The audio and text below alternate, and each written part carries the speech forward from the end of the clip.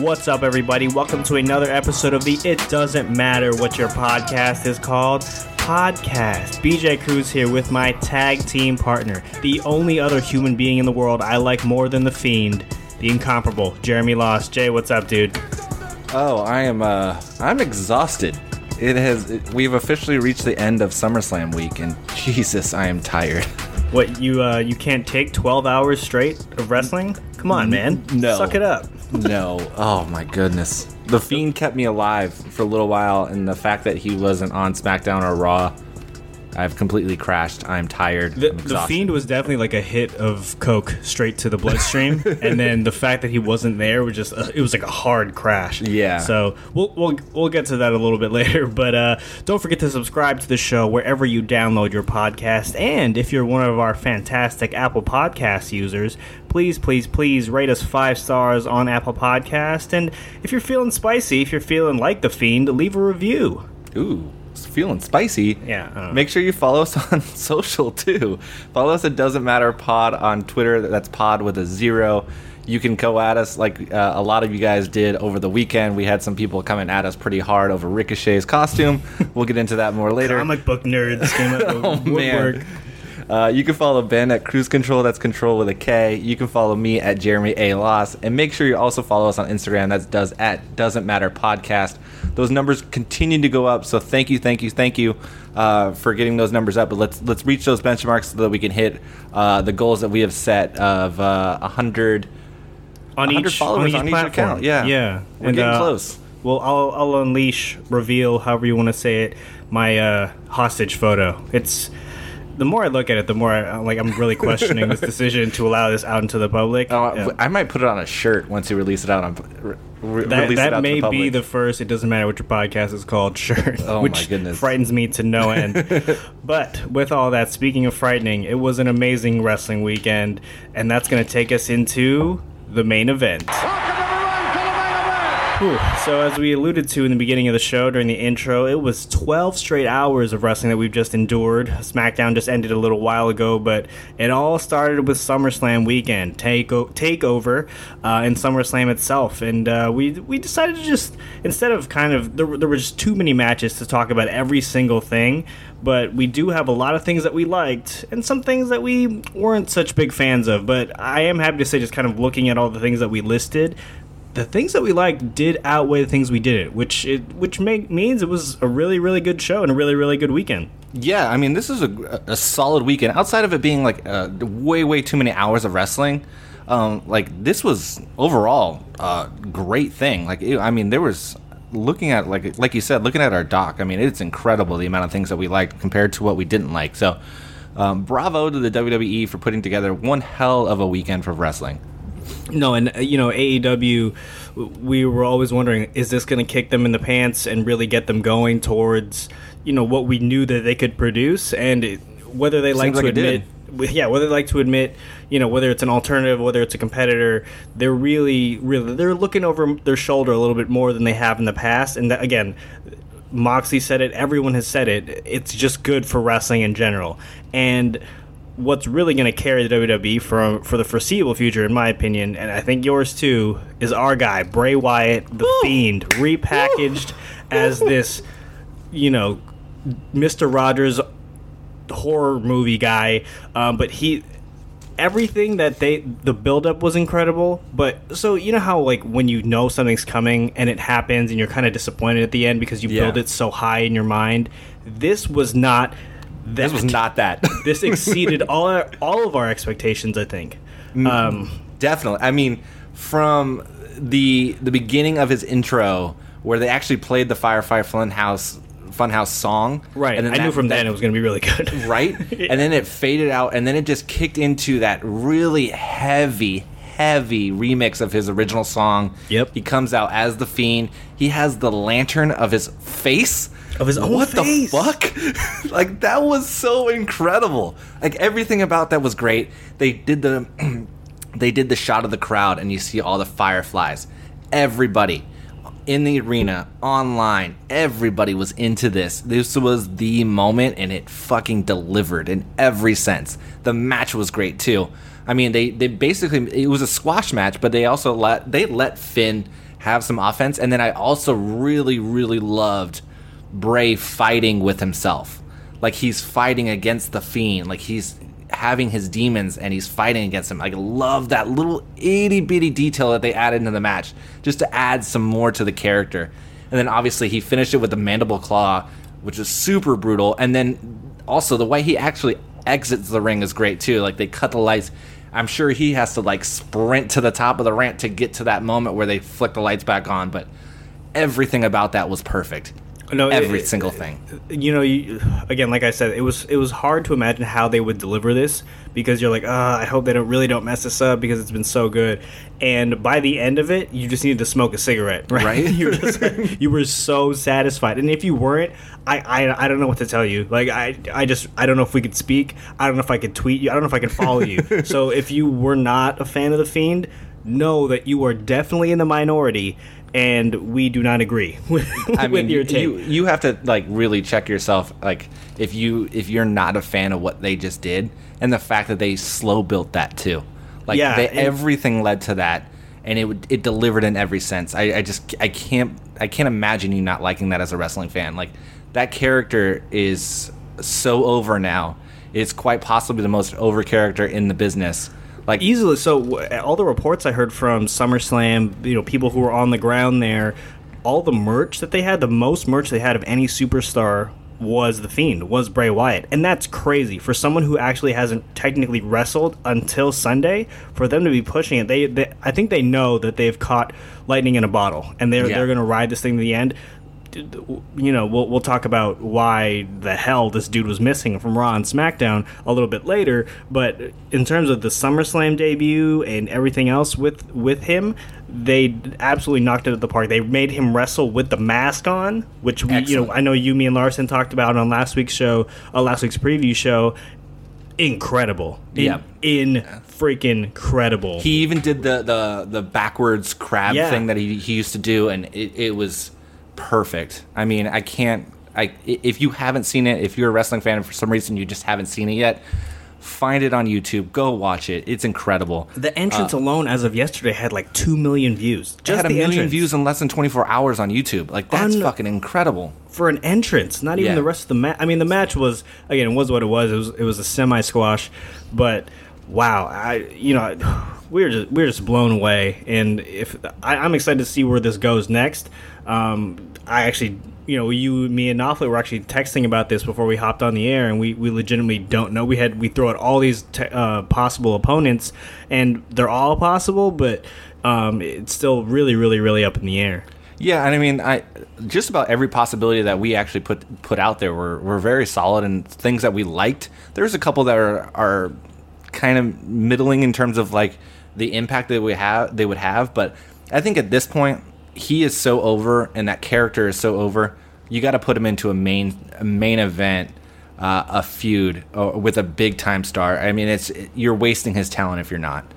Let's move on to what the main event was on Sunday, and that's Seth versus Brock. And I have to say, personally, I was pleasantly surprised with this match. This was way, way better than I imagined. I'm sure you thought the same thing. Each guy, to me, had their moments. Brock actually worked a legit match, which is crazy to think, considering like whenever he does get in the ring, he works for maybe like 5 minutes. And this one, I want to say, was in the 10-minute range. It was like 10 or a little bit over. Yeah. Yeah. I mean, it was. They told a really great story. Seth reversing the Germans, I thought that was great.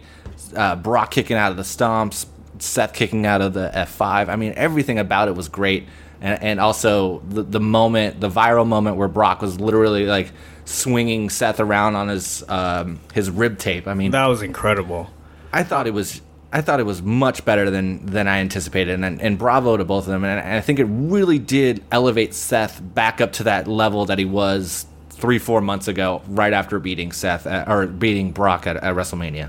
And it's crazy too, because the crowd was ready to turn on Seth. And, Toronto crowd is always funky, right? Like Rock Hogan, Rock was technically the face heading into that match. They immediately flipped on him, immediately started, backing Hogan. So you felt that could happen here, and it was almost not even just Toronto in general. It was just wrestling fans were ready to kind of flip on Seth, because for whatever reason. And it was just crazy to watch him win the crowd back in the middle of the match. You know what I'm saying? Like, it takes a special talent to be able to do that, because once a crowd, especially wrestling fans, have made up their mind, they will stick to that, for as long as possible. Like, look at the John Cenas and Roman Reigns of the world, right? Like, these are guys that WWE and Vince tried to push and that they wanted you to cheer, but, WWE fans, we pushed back.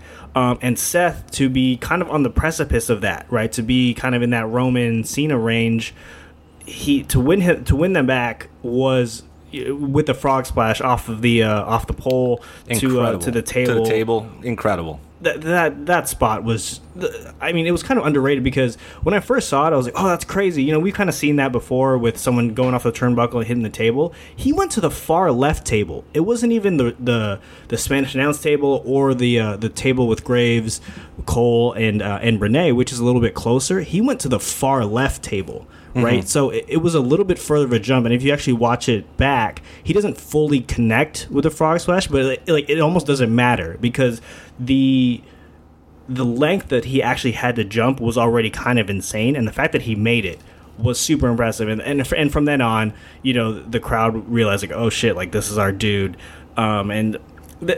which leads me into this whole other thing that with kind of wrestling fans in general is just like, we're like, Seth is an example, right? Like, we were so ready for him to beat Brock for the title at Mania. Kofi, same thing. Becky, same thing. And there were times at this pay-per-view specifically too where they were ready to turn on them so quickly, and it just kind of made me sad a little bit as like a wrestling fan to see how like fickle we are, and that how we are just we want to flip it like so quickly, and it takes like a pound of flesh to almost convince us otherwise. But I wouldn't say like fickle. I think we just know what we want, and like if we're getting force fed something that we don't like, then we're gonna react to it. Like, I think what we were getting, why a lot of people were actually turning on Seth is because like we were being force fed like this white meat babyface that, like, we all agree that Seth is not a great white meat babyface. He needs some edge to him. Like, that's when Seth is at his best.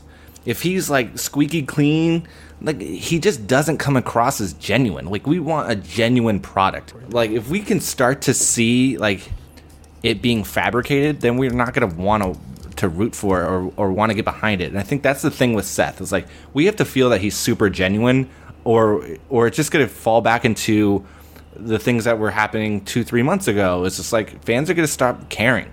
And I think that was kind of showing on Monday. Like, he came out and gave like this super squeaky clean babyface promo. And to me, I was just like, this isn't what I want to see. I want to see Seth saying, like, I'm the fucking man, deal with it. You know what I mean? Yeah, I mean, that's fair. And, to an extent, I do agree with you. I just think, like, the fact that we're ready to turn on them as performers and as people, when, like, they're doing their jobs, right? But, like, we're reacting to characters. We are, which is fair, but it's also, like, we are... which I think is interesting too, right? It's like they're characters. Like, we're already investing in ourselves into this imaginary world, right? And it's to kind of get upset about that, and like these guys and girls like putting their bodies and their lives like on the line every night. And I'm not saying that we have to just be appreciative of that, but I do think that sometimes there's just we're a little too quick. From a personal perspective to kind of go there, right? And we're just saying, and that, leads us to like, oh, WWE sucks, AEW is going to be, kick their ass or whatever, or, Seth doesn't deserve to be champion, when in fact, like, none of that is actually true, right? Like, Seth does deserve to be a champion, and he keeps proving it over and over again.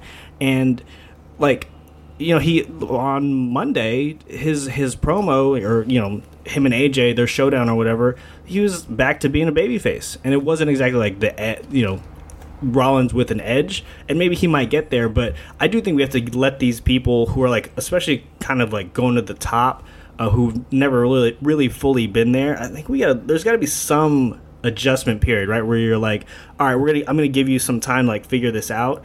And albeit Seth's run after Mania like wasn't perfect because of they threw in the whole Becky thing, and I think they realized like that was a mistake, but it was just interesting to see. All I'm saying is like, like, look, we're obviously we can have our own opinions about this, right? This is why we do this. This is what makes us wrestling fans. Like, this is what why we obsess over this stuff, is because we have these opinions. I'm just saying it was just like really interesting to me to watch that like unfold live, right? Where you're like, oh shit, like Seth's gonna be booed the whole match, and by the end, the whole arena was behind him. It was so funny to just kind of watch that literally flip in person. Yeah, I mean, I think they appreciate the level of work that he was putting in and the level of work that Brock was putting in as well. I mean, both of them were actually putting in a really solid match. Really good. Yeah. I got to call myself out, too, because, you know, everyone who's listening to this podcast has heard me, like, shit on Brock. Every episode I've had the chance to. And in this match, he was selling his ass off. Right? I mean, like, that's the thing. He was like, incredible. And that's you know, sometimes as wrestling fans, I feel like we have blinders on and you just kind of see what you want to see, right? Like, selling is half of the game. I mean, it's kind of like offense and defense, like exactly in basketball. We'll talk about that more when it comes to like the spear conversation that we're gonna have later in the show. But like, that is one thing that Brock never gets the just due for.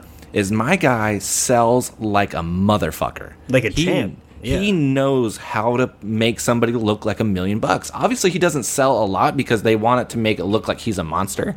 But like, if you go back to his match with AJ. He sold like fucking crazy. He made AJ look great. Obviously, AJ always looks great, but like he really sold it, and like he did it on Sunday too. Like if they're gonna book it in a way where it allows him to take the other person's offense, like he's gonna sell. He's gonna do his best to make the other person look great.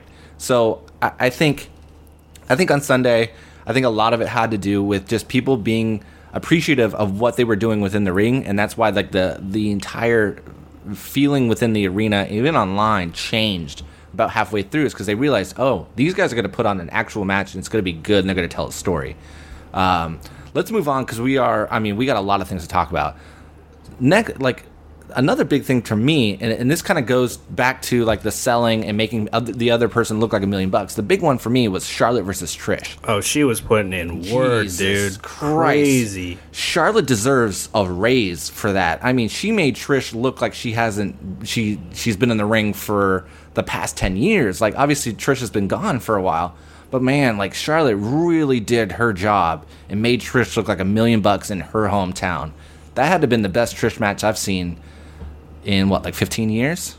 In a lot, something like that. Yeah, in a long time. And it was, you could tell Trish had some ring rust, and it wasn't even a lot. You could see it from time to time, right? Just timing was off on certain points during the match. But Charlotte more than covered up for it because she was ready to sell every single thing. And it's crazy because there's a significant height difference there. Yeah. Right? And as a short person myself, I can tell you, just when you interact and like, especially physically with anyone who's that much taller than you, it's difficult to just pull anything off. And for both of them to, you know, put that match together to make it look good and to kind of even give you the feeling that, oh shit, Trish might pull this off, you know, that's just really, really good storytelling and really, really good wrestling by two of the best, right? Yeah. And you know, yeah, like you know, Charlotte was that was next level stuff, man. Like she just proved once again why she might already be the best women's wrestler ever, just like from a whole package. And it was really, really fun to watch because, like we've said before on the show, Charlotte kind of toils sometimes, especially recently, in this no man's land or no woman's land, I guess you could say, where, you know, she's not really vying for the championship right now, but you know she didn't have really she wasn't feuding with anyone. So I think this kind of proved to everyone, probably fan-wise and in the back, that, you know, she's ready to be the champion for as many times. You know, she could beat her dad's record. She probably will at some point, and it will be rightfully so. Yeah, and this, I mean, to me, like, I am pretty vocal in my opinion about Charlotte in her position. Like, I'm not a huge fan of her always consistently being in the title picture, but like watching this match, I'm like, oh, this is why. Like, she's head and shoulders above everybody else. She's just so fucking good. She is so good. And I'm like, this is exactly why they continue to put her in the title picture and continue to have her in the main event picture. It's because she is just that damn good.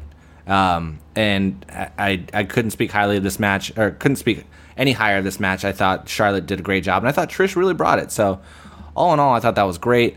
Moving on, like we also had AJ versus Ricochet. To me, this match was so. I mean, obviously they had some really strong spots. I think the spot where Ricochet actually ran on the shoulders of the OC to give AJ great. the Hurricanrana, that was really cool. But I mean, everybody is talking about that finish. To me, that was top class. That was insane. One hell of a way to get into a Styles Clash. I thought that was great. That's one of the best reversals I've ever seen, period. Yeah. I mean, obviously, it's orchestrated, but even still, to catch a dude... that takes a lot of skill and, like, on both ends, right? Because, yeah, it takes a lot of skill for AJ to catch him, but for Ricochet to be like, all right, I got to keep my legs, or I got to, like, catch him right where he can immediately convert that to the Styles Clash, that was crazy. That was crazy timing.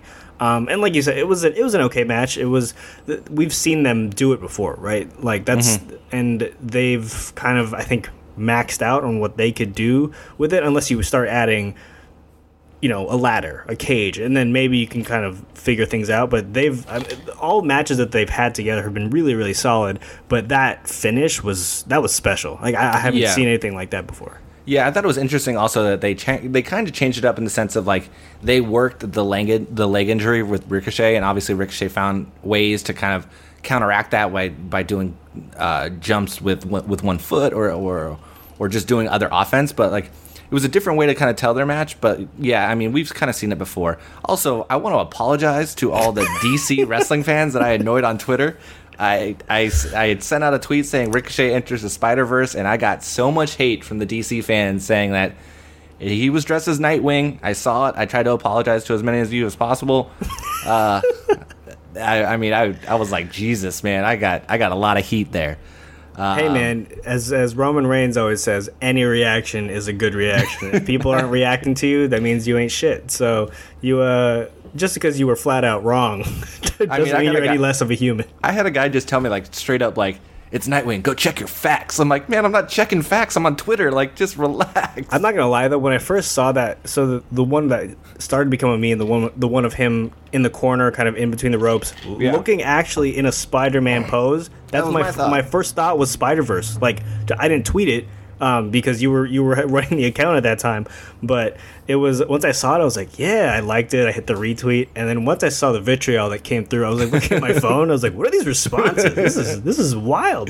Man. But it was again, any attention is good attention, especially in wrestling. Yeah. All right. Speaking of wild, we're gonna shift gears slightly. We're gonna talk a little bit more about NXT. Obviously, the big thing we want to talk about is that Adam Cole Johnny Gargano match. We were at a birthday party that night, and we were watching this on a phone at a bar, doing our best to stay in touch as much as possible. I went back and rewatched it. This match was incredible from start to finish. These two are just dynamite in the ring, in my opinion. They can wrestle forever. Obviously, they're not going to. It seems like Johnny is going to move on from NXT. He had the thank you chants after the match. But that finish, the fall off the top of the cage into the table, I think they even missed the table.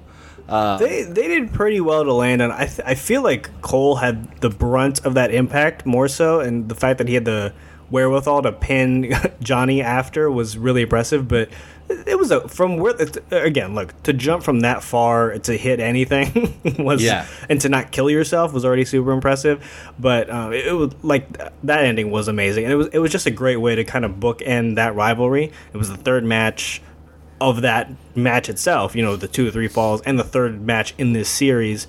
The criticism online was a little absurd. I saw one that said it was too long, that they were kind of indulging in their own egos. It's like, dude, you're blowing off a major storyline here with the NXT Championship. With 2 of the best wrestlers on the planet. You don't want to see them, like we say all the time, like I could watch these 2 dudes, after a great match, I could watch these 2 dudes or these 2 girls wrestle forever. And you're going to complain that it was an hour long? Like, come on, man. Like, appreciate what we have. Like, this is everything that we wish was every week, like on Raw and SmackDown. And they just threw it caution to the wind, and we're diving off of the top of a cage when, oh my god, it was so. Like, if you're one of these people who didn't like this match, I like the people who don't like the Fiend or didn't like the Fiend. I don't know what to tell you. It's and you need to really look within your soul as a wrestling fan and figure some shit out, because this was an incredible match with two incredible wrestlers. And I mean, what do you think? I think Gargano's going to go up, right? Like, he has to. There's nothing left for him to do at NXT. Yeah, he's in a weird spot. I mean, obviously they didn't put him on Raw or SmackDown. I'm wondering if he's going to take a little bit of a break. Obviously, after that match, he could probably use it. A little bit, yeah. Yeah, and like maybe just allow that character to be refreshed a little bit, and he can probably come back in a week, maybe 2 weeks, right before Clash of Champions. I don't know. He had a cup of coffee up on the main roster, and he looked like he belonged.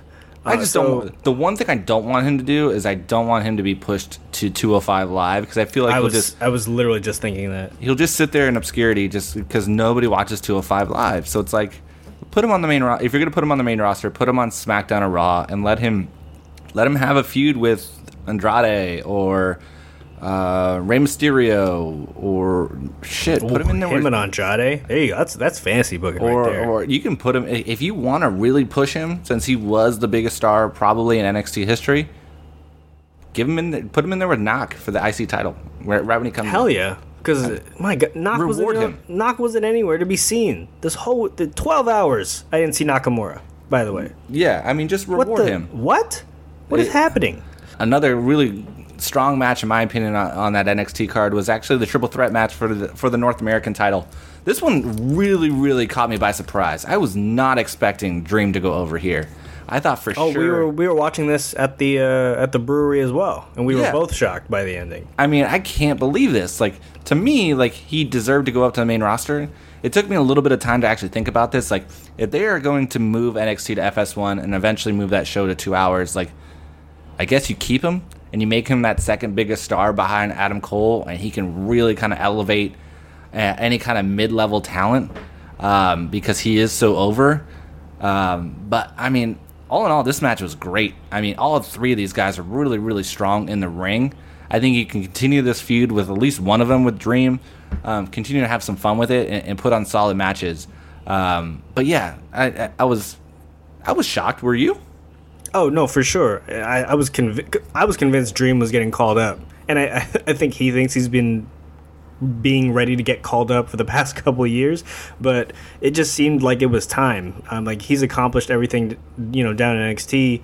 Not down in NXT, aside from the NXT title, but putting it on Dunn or Stronger, it just kind of made sense. Especially putting it on Roddy, it just would have made sense from the whole Undisputed Era having all the titles. Obviously, we didn't. O'Reilly and Fish lost the first match of the night, so that once they lost, I knew Roddy wasn't going to win. Yeah, so that makes sense. It was like, I don't know if Dunn's ready for this. So I was shocked. I don't know if I was, completely shocked that Dream won, because he's so good, dude. That elbow drop from across, or basically coast to coast elbow drop. The coast to coast. Yeah, that was crazy.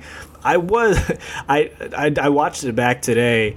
And the whole Toronto Raptors entrance was a little bit too much pandering, in my opinion. I was like, yeah, I get, and maybe I'm just saying that because I'm a Warriors fan and I'm still like a little bit bitter, but it was like, why are all these people just randomly celebrating before Dream comes out? So that was the worst part of the match. So, and that's fair. That's something to say about just how good this was overall. Speaking of Raptors, like, related things at this weekend, like Kofi's gear on Sunday.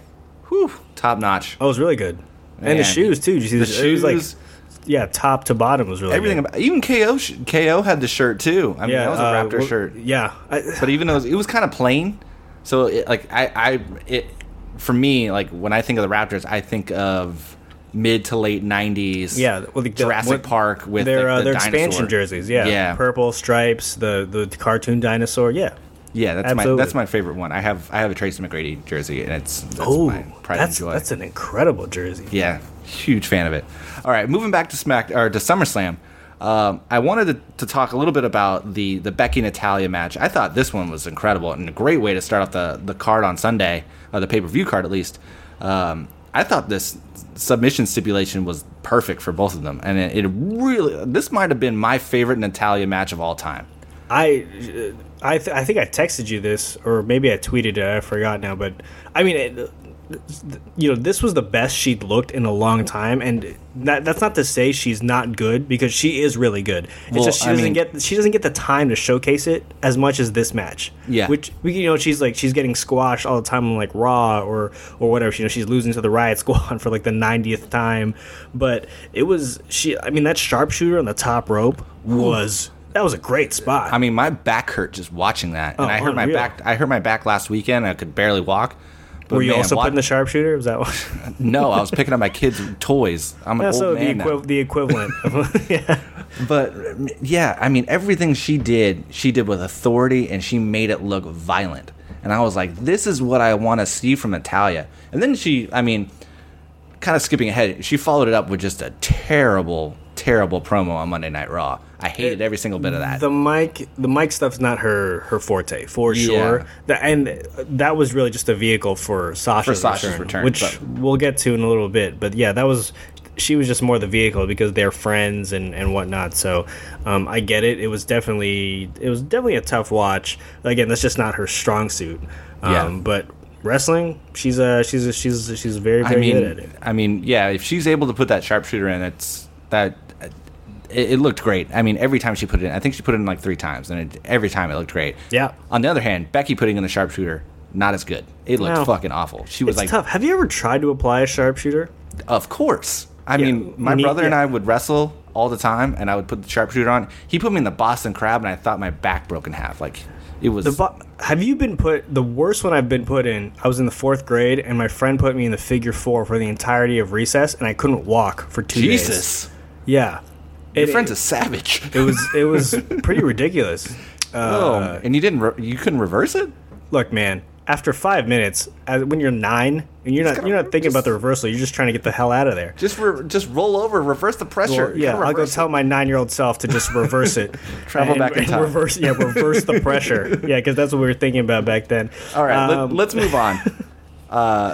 Another huge thing that happened over the weekend is, to me, the return of the really good spear. Because we've been going through a time where like Roman was the only guy doing a spear, and to be honest, Roman's spear is trash. Like, it's real bad. But you had Edge shock everybody, return, and give a spear to Elias. And I screamed. I was watching. I was alone in the house. I was watching my daughter, and because that was easily the most shocking moment of the night. Definitely. Right? Because, and this was on the pre-show, which made it even more shocking, but he hasn't done any in-contact ring work in 8 years. I literally today just rewatched his retirement speech. It was 2011. Like, he hasn't done anything physical in the ring since then. I know there was that spot... I think the Seth. Shield was it was with Seth, the Authority, and they were threatening to break his neck or whatever. But it wasn't like the spear is very much connected to the neck in terms of the impact. So if he didn't hit it right, or if Elias didn't protect him, right? Jesus, man, it would have been a bad scene. I think everybody in the arena and at home was like, but that's why it was so shocking, because it looked like Elias was gearing up for a physical altercation. Edge had that look in his eyes where you're like, no, he's just probably going to cut a promo on him, and then maybe Christian will come out and like they'll do a concerto, something where it's like it's not too physical. But when he started charging, I out loud screamed and said, "Oh shit!" And the impact that he made, it was obviously a great spear. Edge has a great spear, but the hair pull down where he's like really, when he used to do that in his heyday, when during his championship runs where he was like a psychotic killer almost, like that just really brought back really good memories of Edge. He's an all-timer, man. He was so good, and that had to feel good for him to have that moment in Toronto, especially. Definitely, yeah. That was, like you said, the biggest surprise of the night, and I popped for it as well. I also popped for Goldberg just completely fucking smashing Dolph Ziggler. That first spear was crazy. I mean, I'm not a huge fan of Dolph Ziggler, but I will say this: that man knows how to sell. Oh, and he made Goldberg look fucking incredible. He made Goldberg look great. All those spears were awesome. I thought, like, after the second one, and when he came down and Dolph called him back out again, I was like, okay, let's not do this. And obviously Dolph did it again on Monday night, but like, I hate kind of that. Funny. I hate that gimmick. It's so stupid. It makes zero sense. It is, but him like talking on the ground, it was just really fun. Like he wasn't even looking. He wasn't even looking at where they were. That's what just made it funny to me. It was like he can't even see where they are. He's just really talking into the air. But that spear that he sold where he stood up. Oh man, amazing. That was like Rock taking the stunner and then getting back up and flipping out the ring. That was, I mean, every single one that he sold was great. The first one though, I mean, that was surprising at the way it looked, because I mean that was like vintage Goldberg spear. Like it just looked super brutal, and that's all Dolph just kind of selling it and making it look great. And then you have Buddy Murphy tonight on SmackDown, just selling the shit out of Roman's spear and making it look great. I think that I just love it when the other guy does his job and really makes the person that needs to go over, make him look like $1 million. And I think Dolph and Buddy both did that. I think Elias, in his way, like that was going to go over no matter what, but his job was really like just make sure Edge doesn't hit his head when he comes down, like just protect him. Yeah. But like that goes back to what I was saying earlier of just like we sometimes forget that half of this game is like, yes, the high flying offense and all the stuff that we love to watch. You know, that's what pays the bills, essentially. It's like offense, right, in the NBA. That's what scores the points. But what wins championships and what makes you kind of irreplaceable and elite is on the defensive end. And in wrestling, that is selling, right? Like it's the other half of the equation that we often forget about because we're so enamored with, you know, super kicks and spears and, you know, superplexes and whatnot. So it was really cool to just see, especially these three guys just, I mean, 2.5. Elias did you know, he was fine, but Dolph and Buddy Murphy just crazy good sellers, and you know, as we mentioned earlier, Brock did a hell of a job in Charlotte, so it was just a good weekend of selling. You know, the art of selling is back, baby. Yeah, and I mean, like we can jump ahead and we'll get back to Sasha's. We'll talk about Sasha's return a little later, but like you can also look at Monday night's match with Cedric Alexander and Drew McIntyre. Like, yes, that match was completely all about the selling. Like, Drew McIntyre is a monster, and obviously Cedric was a former 205 Live champion. Like, so it's like when you watch it as a casual, we're like, well, how is the 205 guy gonna really really go over if Drew doesn't do his job and really sell all of Cedric's offense? And that's what Drew did. He really made Cedric look like a viable contender and a viable threat by selling everything. And then obviously when he ends up winning, Cedric did everything in his power to make it look like the worst kick imaginable. Like, he did a backflip and it looked incredible. Yep. The way that like Drew McIntyre actually finished that match. So like you said, the art of selling is back. I think it's so important to the product, and you need both workers to buy into it. And I think like Cedric Alexander and Drew McIntyre, that match on Monday night, which was phenomenal. They both got a lot more time than I would have imagined on a Monday night show. They put on a show, and it just all goes back to they both committed to the fact that they were going to make each other look great. And that just kind of goes also to the point of, you know, we talked Drew McIntyre up on this show a lot, and he really deserves and needs that push, right? It's been since this is episode 21 now. We've been talking since episode 1, right after WrestleMania, that we were convinced that he was next in line for a title push. We thought he was Mr. Money in the Bank. Right? Yeah, exactly. And he clearly deserves it. Like, he has the look, he has the offensive repertoire to do it, and he can sell. Like, him and Seth, they've obviously wrestled before in a bunch of tag matches. So good. But that would be unreal. And like, Drew, I think, could draw some really good promos out of Seth too. Just Drew's pretty good. Like, he plays his role the right way. I'm just hoping that this is the catalyst to kind of move him on to the next phase of his career, because he deserved it so much. He's just put in a lot of good work, especially like this dude was fired from the company. He was part of 3MB. 3MB, legendary group, 3MB, with Heath Slater and Jinder Mahal. Like, that's crazy. To see where he is now, and maybe they're slow playing it. Maybe they know that Endgame is he will be a heel champ when Brock kind of rides off in the sunset, and maybe he's the new long-term heel champ, that kind of in like a Randy Orton, Triple H type role, which I'm all for because he's fantastic. But the work he's been putting into Cedric specifically as of late has been phenomenal. Yeah, I would allow them to slow play it to Rumble. If they slow played it and had him win the Rumble, I'm fine with that. At this point, you might as well, right? Like, we're almost there. We're almost at Rumble. That's crazy to think, too. Jesus.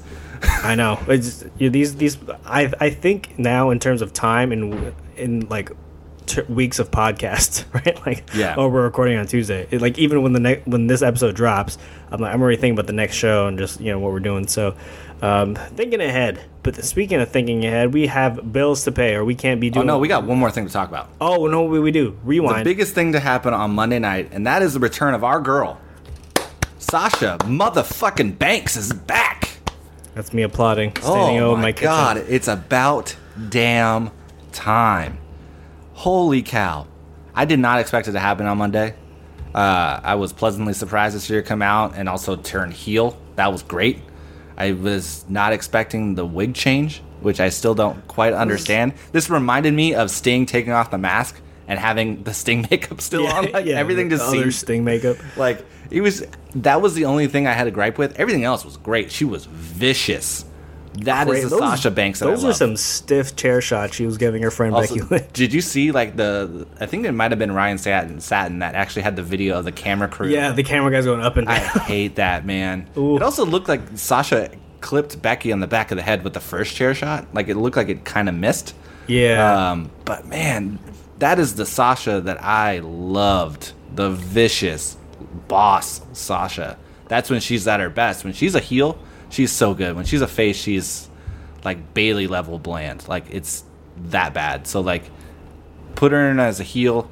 I would not be mad at her ending Becky's title run at Clash of Champions. I think that's just a cool way to freshen things up, and maybe you can have them feud going to Survivor Series and possibly extending that out to Rumble. I mean, we've been saying for weeks that the Raw women's division needed a jolt. This is exactly what they needed, because her and Becky in the ring, you actually think that she can win, right? Especially that, I mean, even before this attack, which was amazing, it was vicious, it was everything that we want from Sasha, but her and Becky just, toe to toe, you're like, oh, she just visually, aesthetically, it looks like she could beat her. Yeah. The past couple of feuds that Becky's had since she's won, Lacey and then Natty, it's like, I didn't fully buy into it. I don't think anyone did. I think that was the issue with the Becky rivalries, right? Even though, again, it put on a great match at SummerSlam, it was just tough to believe that they were really going to take down the most popular person in the company. Right. It really did take till Sunday for Becky to have a decent to good match since before WrestleMania. It's been that long. And I think now that Sasha has returned, we can have a series of really, really good matches. And I think that's only going to help Becky. And obviously, having Sasha is only going to help the entire Raw women's roster. So I'm excited. I still don't. I want answers about the wig change just so I can fully understand what that was. It was. I was watching it with my wife, and she goes, "Oh, thank God that's a wig," because when she came down, I was like, her hair looks awful. It didn't look great, yeah. It was, when she came out, I was like, why is it? It looked clumpy. It was just like huge. It was like it was about to cover her face, and when she took it off, it made more sense.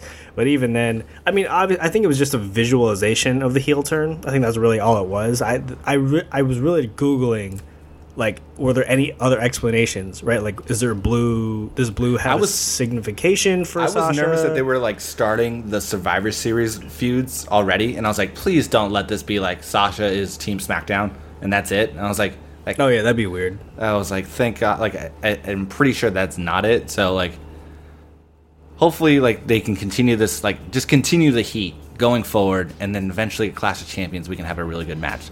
Now, let's go pay some bills. Oh, let's do it. We're going to take a quick break from our SummerSlam party here to talk to our friends over at sportsinformationtraders.com. Football season is here, people. Oh, God, I got to start preparing for my fantasy draft.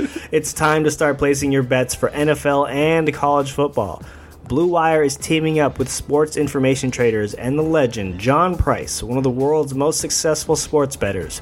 So our listeners are given the chance to make more money on football this season. So go to sportsinformationtraders.com/blue and get the college football and NFL futures plays and make up to 15 times your money for only a $99 investment. This might be good for you, Jay. You are a gambling degenerate. This could be bad for me. It could be bad. Last year, Sports Information Traders correctly predicted the Clemson Tigers to win the college football championship, making one client alone, are you ready for this? $110,000. The year before that, Kurt Presley of Sports Information Traders made $1 million with a preseason wager on the Philadelphia Eagles to win the Super Bowl. John Price and the Sports Information Traders team can guide you on the best ways to make money on futures bets and preseason football betting picks. You get all of that for just $99 and the opportunity to make 15 times your money.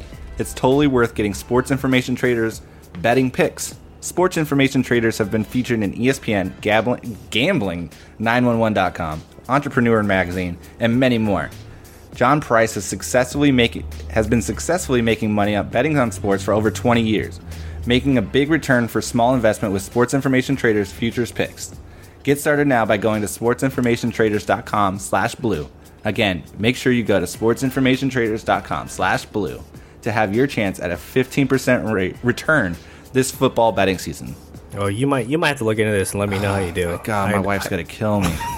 But just tell her you have a chance at a 15 times return.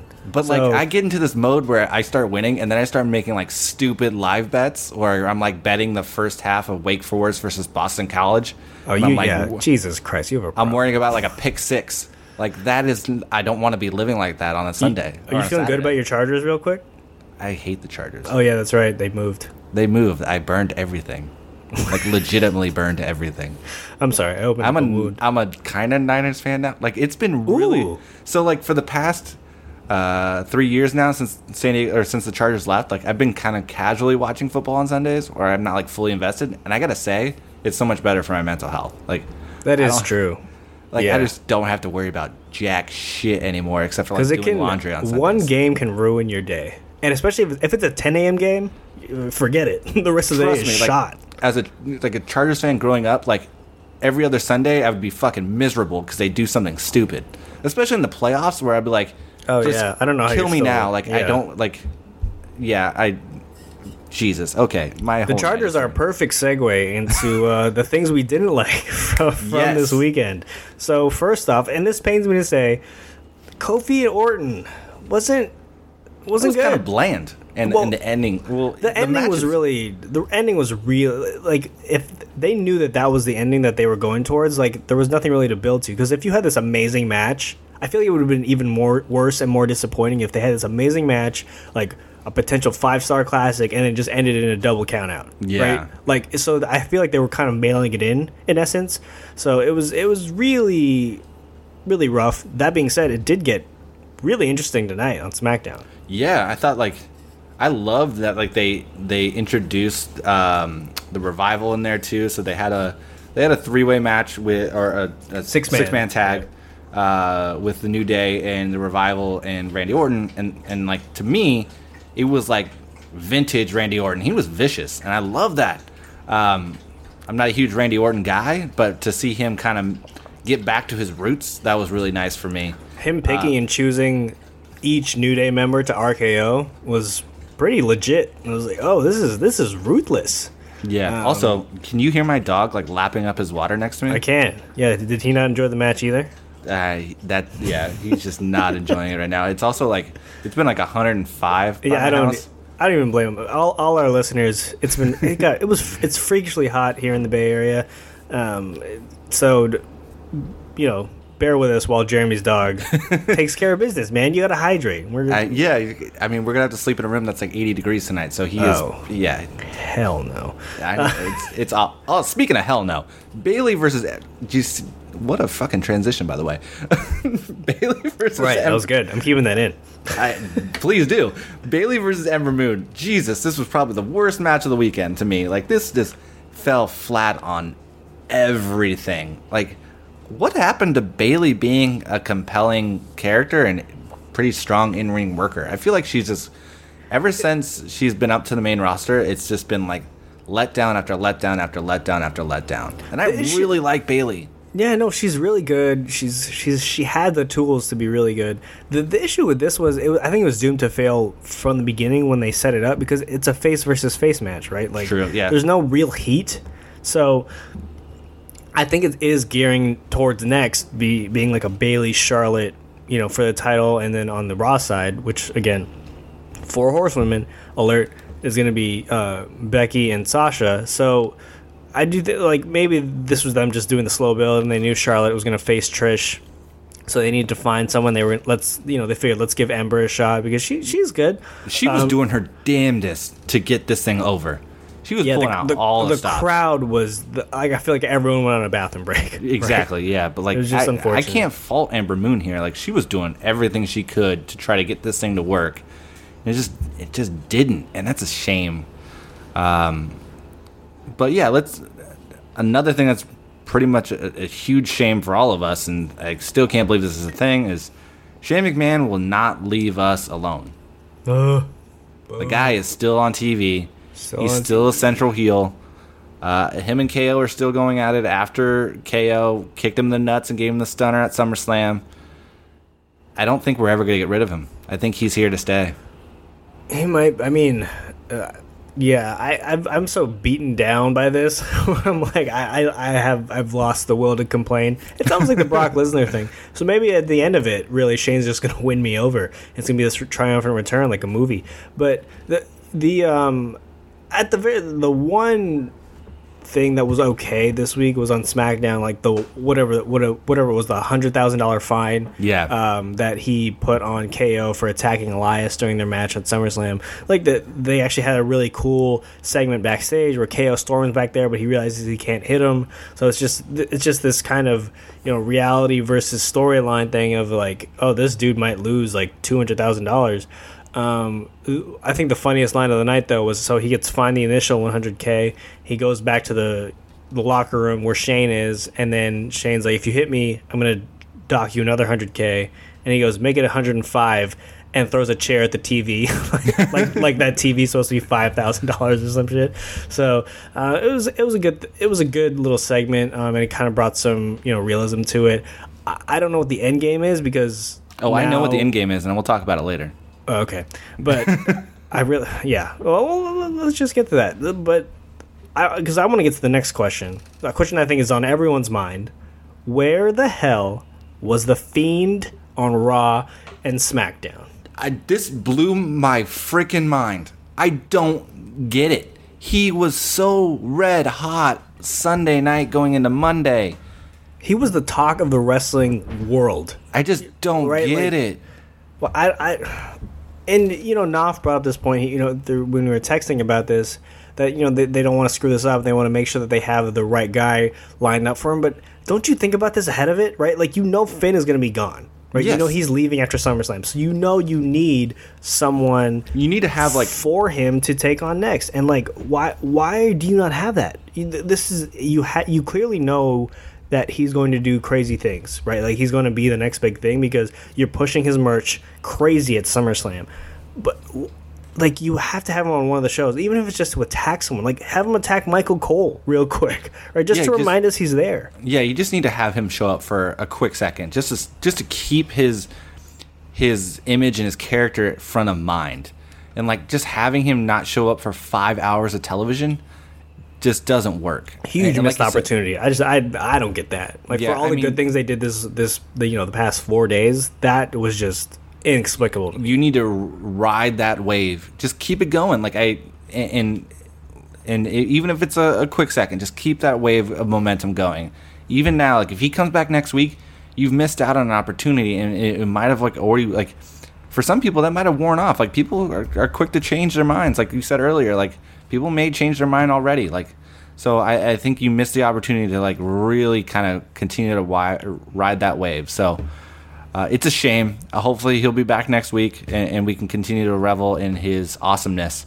Something they didn't have time for though was solving the Roman case. Who the hell tried to kill Roman Reigns? This is getting so absurd. It's getting a little weird. It's getting uncomfortable. They talked about it multiple times on Raw. They showed the same segments, And like and then they did it again on SmackDown, and like they ended it with Daniel Bryan saying like, "We know who attacked you, but we're not going to tell you. We'll tell you next week." Can you imagine if that came up in regular conversation where someone tried to run you down, and I was like, "I know who tried to run you down, Jeremy, but I'm not going to tell you for 7 days." Nah, fuck that. Like, you would punch me in the face immediately. Like, yeah. Again, I know we're supposed to suspend disbelief or whatever, and this is a different universe and a different world, but that's just freaking hilarious to me. Also, by the way, Roman completely not on SummerSlam. Yeah, I mean, completely. He was on the poster, not on the show at all. That's so crazy. Like they talked about him being run over. They gave him the segment, right? They gave him the video package, but like nowhere to be seen. It made no sense. It's crazy to me. This whole thing needs to end. Obviously, I think we are all pretty confident that it's Daniel Bryan. I just don't see. It has to be. That's the only thing that would make this make sense. If it's like a really, really crazy swerve. If it's CM Punk, that's the only way I'm like, okay, this is fine. Like he's literally the only person where, if it's not Daniel Bryan, where I'd be legit, I would pop legitimately. Yeah, I mean, at this rate, it needs to be Daniel Bryan. If it's not, if it's some fucking schmo, I'm gonna lose my shit. And next if it's Rikishi, I will. If it's Rikishi, I will laugh though. Okay, what if it's Jimmy Uso? You can't though. you just can't. We talked about it's too close to home. He's dealing with a lot with the driving already. But that would be compelling. It would be compelling TV. It just wouldn't be. It wouldn't be in the best taste for a PG product. No, probably not. But yeah, I mean, they need to solve this. Wrap it up. Let's move on. Let's get things ready for the next pay-per-views, and get Daniel Bryan and Roman in the fucking ring, because those two together will be great. That's all we want. Yeah, Roman's really on a hot streak right now too. I think the crowd's like actually behind him because he's putting in really, really good work, and he's like, this storyline is what it is. It's kind of whatever, but he's ready to put in real, like him and Buddy Murphy tore down the house tonight. You know, yeah. It was a really, really good match, and he's put on now a string of good matches and kind of disproving everything else that people used to say about him, that he couldn't wrestle, that he wasn't good. Like, he is really good, and yeah, he's being put in the right position now. He's not being shoved down our throats like he previously was. But we gotta make these storylines with Roman make sense, right? Like, so. Yeah, I'm tired of who in the world tried to kill Roman Reigns. So let's move on to some news and notes. We got a handful of things to talk about. First of all, the King of the Ring is back. Hell yes. I mean, I don't even know why it went away to begin with, but I'm glad it's back. I made the note on Twitter, like, make the Fiend the King of the Ring. Like, just do it. King Fiend would be amazing. King Fiend would be fucking incredible. Because then you'd have Bray on the Firefly Funhouse, just like probably wearing the throne and the crown, and everything, yeah. Just like, or wearing the crown and everything, and just been like really reveling in it. Like, I think that would be great. But I think what really kind of stood out to me was like Kevin Owens was putting it over pretty fucking big tonight. Yeah, absolutely. Like hard. Like it was like, okay, guy, like relax. So to me, this just screams that we're gonna get Shane versus KO in the final Clash of Champions. Yeah, if that means KO wins, I'm all for that, because if Shane is King of the Ring and best in the world, that just means he's gonna be on TV for the rest of our lives, and I just can't have that. I'm just not ready for that as an adult human. Yeah, but like I think that's the way to finish it.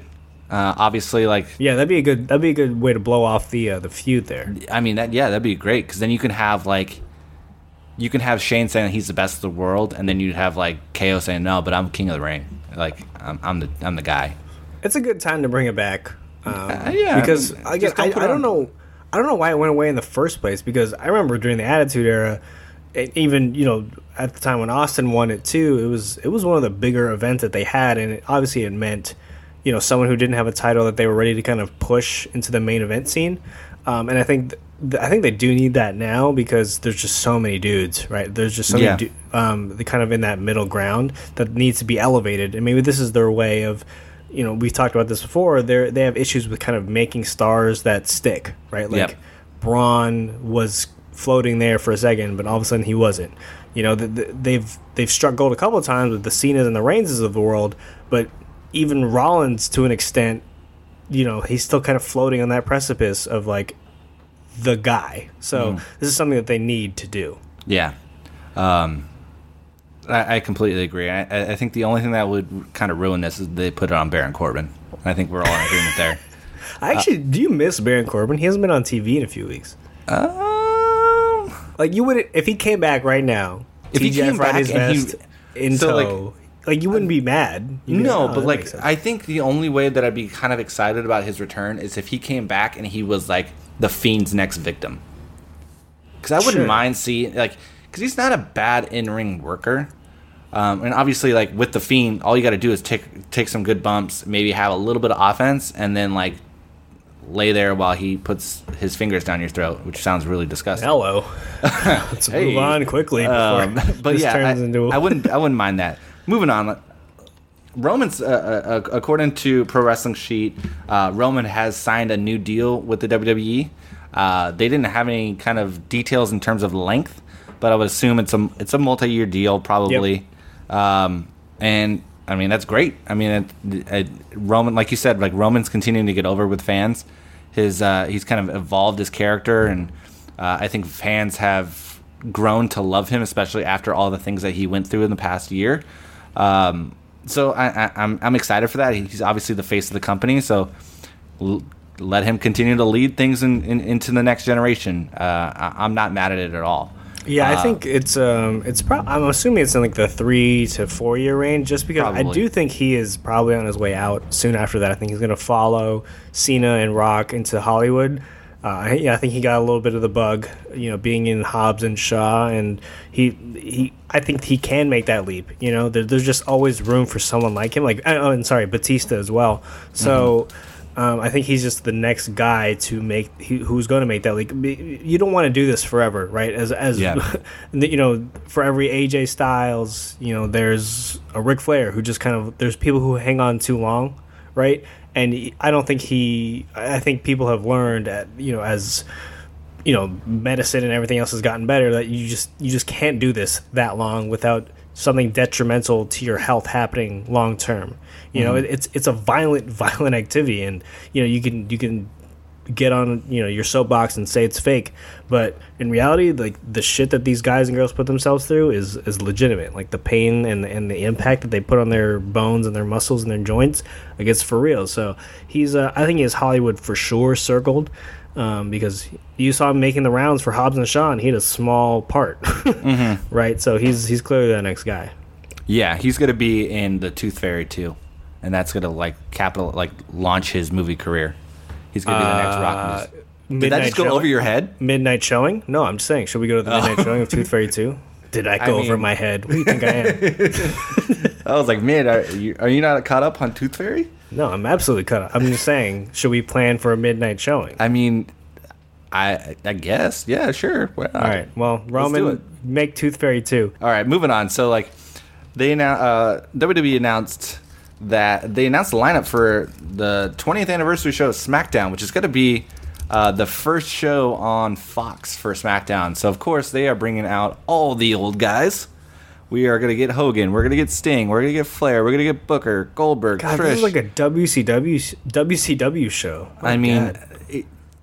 It's crazy. Like I just don't think I don't think The Rock's going to show up because I just don't think he can work it into his contract or it is in LA though. So Rock lives in LA unless he might be filming a movie. But I mean, that guy is filming like 3 movies at a time.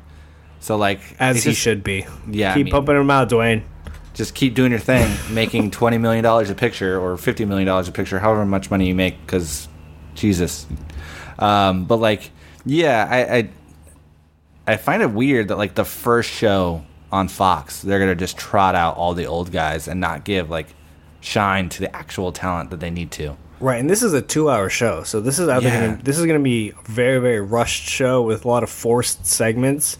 But I mean, I kind of understand the Raw reunion, as stupid as regular wrestling fans thought it was. Right, the ratings were crazy. So at this point, why wouldn't they do that? Right, to show Fox that they can be legitimate.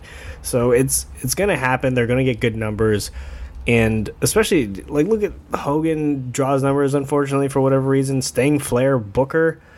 Goldberg and Trish. Like we just saw them at SummerSlam, so I'm sure there's gonna be some Raw faces showing up. And it's gonna be. I want to be optimistic about it. That's just where I'm going to leave it, because I still have very fond memories of the very, very first episode of SmackDown, and I'm just hoping that the next generation kind of has that moment with them moving over to Fox and this being the 20th anniversary show. So this will only be okay with me if they bring back the fist. If they bring back the fist, I'm fuck it, I'm stage? in. Yeah, just do point. It. Just get weird with it. Like let's bring it back. And if we're going to lean into the old-timers, like, fully lean in, and let's bring back the fist. Let's make that I would say let's make that a hashtag, but that'd be a weird one. It's not going to generate the results that we want. It's going to get real gross. All right, moving on. We had some New Japan updates to give you guys as well. Obviously, while everything was going on stateside with SummerSlam, we also had the culmination of the G1 Climax tournament, which Ibushi won over Jay White in incredible match. So obviously that means that he will be headlining the Wrestle Kingdom show in January for New Japan. I can't wait for that. We also saw Kenta, who is formerly Hideo Itami in NXT. He actually joined the Bullet Club and turned heel. Huge. That was a crazy turn.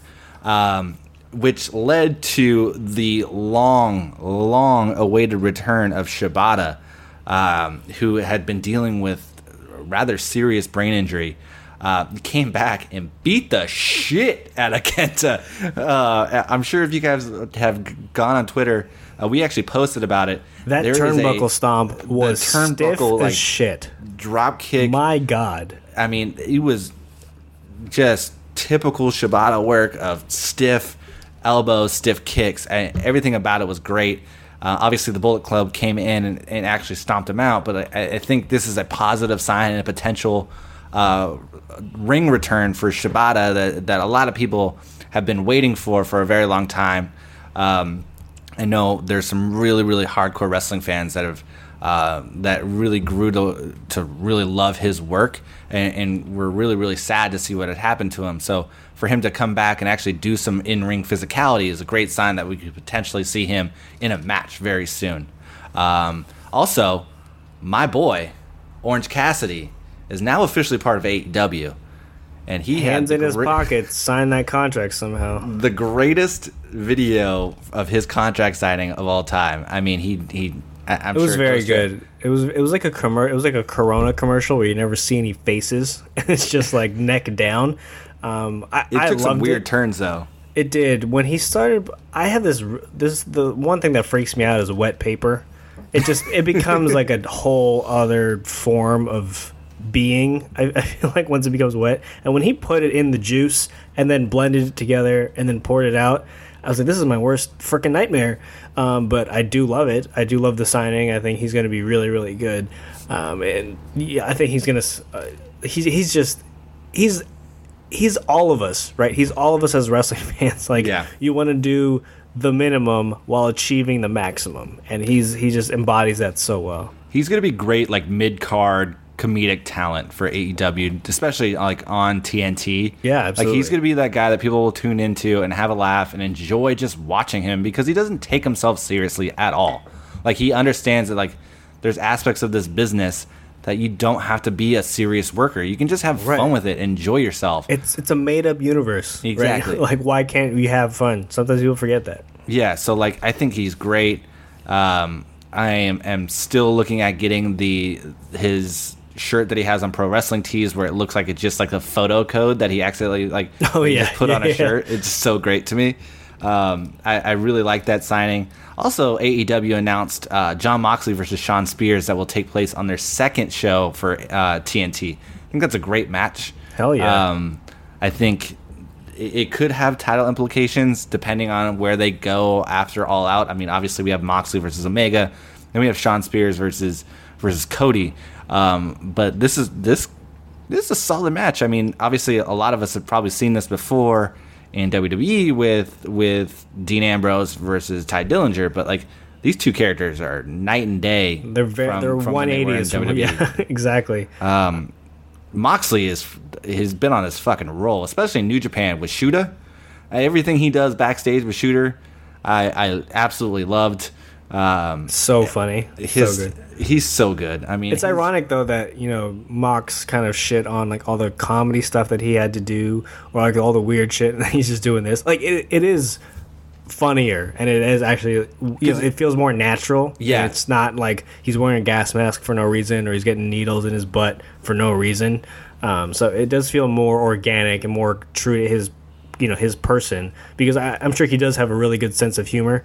It's just knowing Renee Young, who's his wife, has a really good sense of humor. So there's just some way that they have to mesh. But really, yeah, I'm excited for this, and the fact that they are promoting this for their second show, it's a really, really big match. These are two of the bigger names on the roster. So good for them. Yeah, really excited about that. So, I mean, we've gone through quite a bit tonight. Oh my god, with this show and everything we've had to watch, this is now 13 hours of wrestling in the past 4 days. And we really tried hard to like cut down as much as possible to make sure that we were only hitting the biggest things that happened over this weekend. So much we didn't talk about. And there was so much we didn't talk about. As always, we really, really appreciate you guys listening. Make sure that you subscribe and also follow us on social. Make sure you follow us at Doesn't Matter Pod. That's pod with a 0. You can follow me at Jeremy A. Loss. You can follow Ben at Cruise Control. That's control with a K. And make sure you also follow us on Instagram at Doesn't Matter Podcast. Get those numbers up. We can create a shirt with Ben's face on it with that photo once we release it. It's going to be great. Just make sure you follow us on social. Yeah, and then obviously don't forget to subscribe to the show, wherever you download your podcast. But especially if you're one of our fantastic Apple Podcast users, hit us with that 5-star rating and leave us a review. Our guy Chris Van Vliet has done a really good job. That's something we need to do a better job of, is pushing people to review. He does a great job of it, and some of the reviews on his page are incredible. So we want to keep up with the big brother on the shows, or on the Blue Wire Network. So leave us some solid reviews. We've got some good ones already, but let's keep it going. And wow, it's been an epic weekend. I'm sure you've had a couple of wrestling podcasts to listen to help you recap this weekend, but if you do have another wrestling podcast that you listen to, it doesn't matter what your podcast is called. That was a good one. It's creepy. Very I really leaned into the mic on that one, and yeah. Summoning your inner fiend. I like it. All right, everybody. Thanks so much. Thank you, guys. Bye.